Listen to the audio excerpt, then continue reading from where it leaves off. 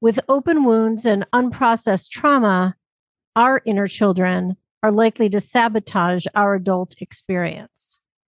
If any of this sounds like you, I offer you a practice. You're a high achiever.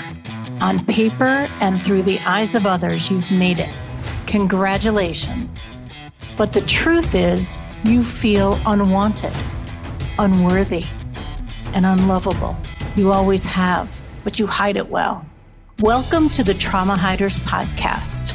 I'm Karen Goldfinger Baker, and this is a podcast where high achievers like you finally reveal what keeps them up at night that no amount of money or recognition will fix.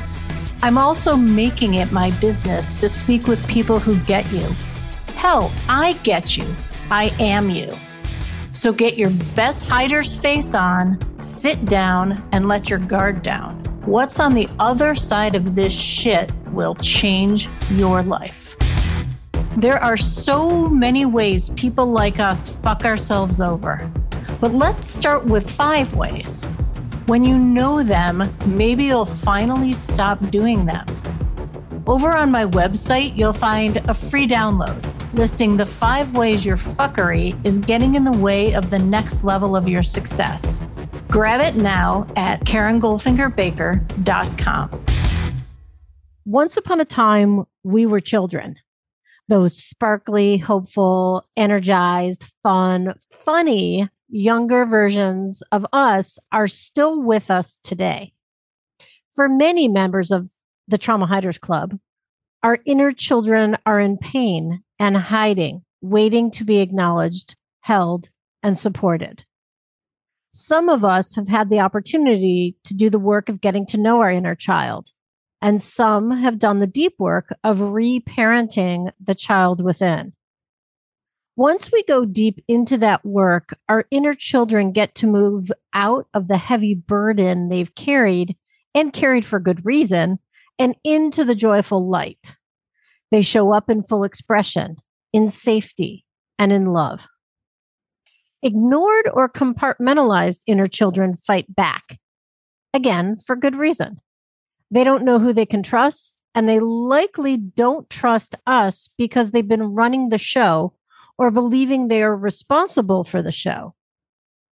With open wounds and unprocessed trauma, our inner children are likely to sabotage our adult experience. If any of this sounds like you, I offer you a practice. Imagine the loving presence and compassion you yearned for as a child. If you're anything like me, you may not be able to call that up so easily because you didn't know you were worthy of compassion and or worthy of love. Take your time, be with it. What did you need that was not there when you needed it?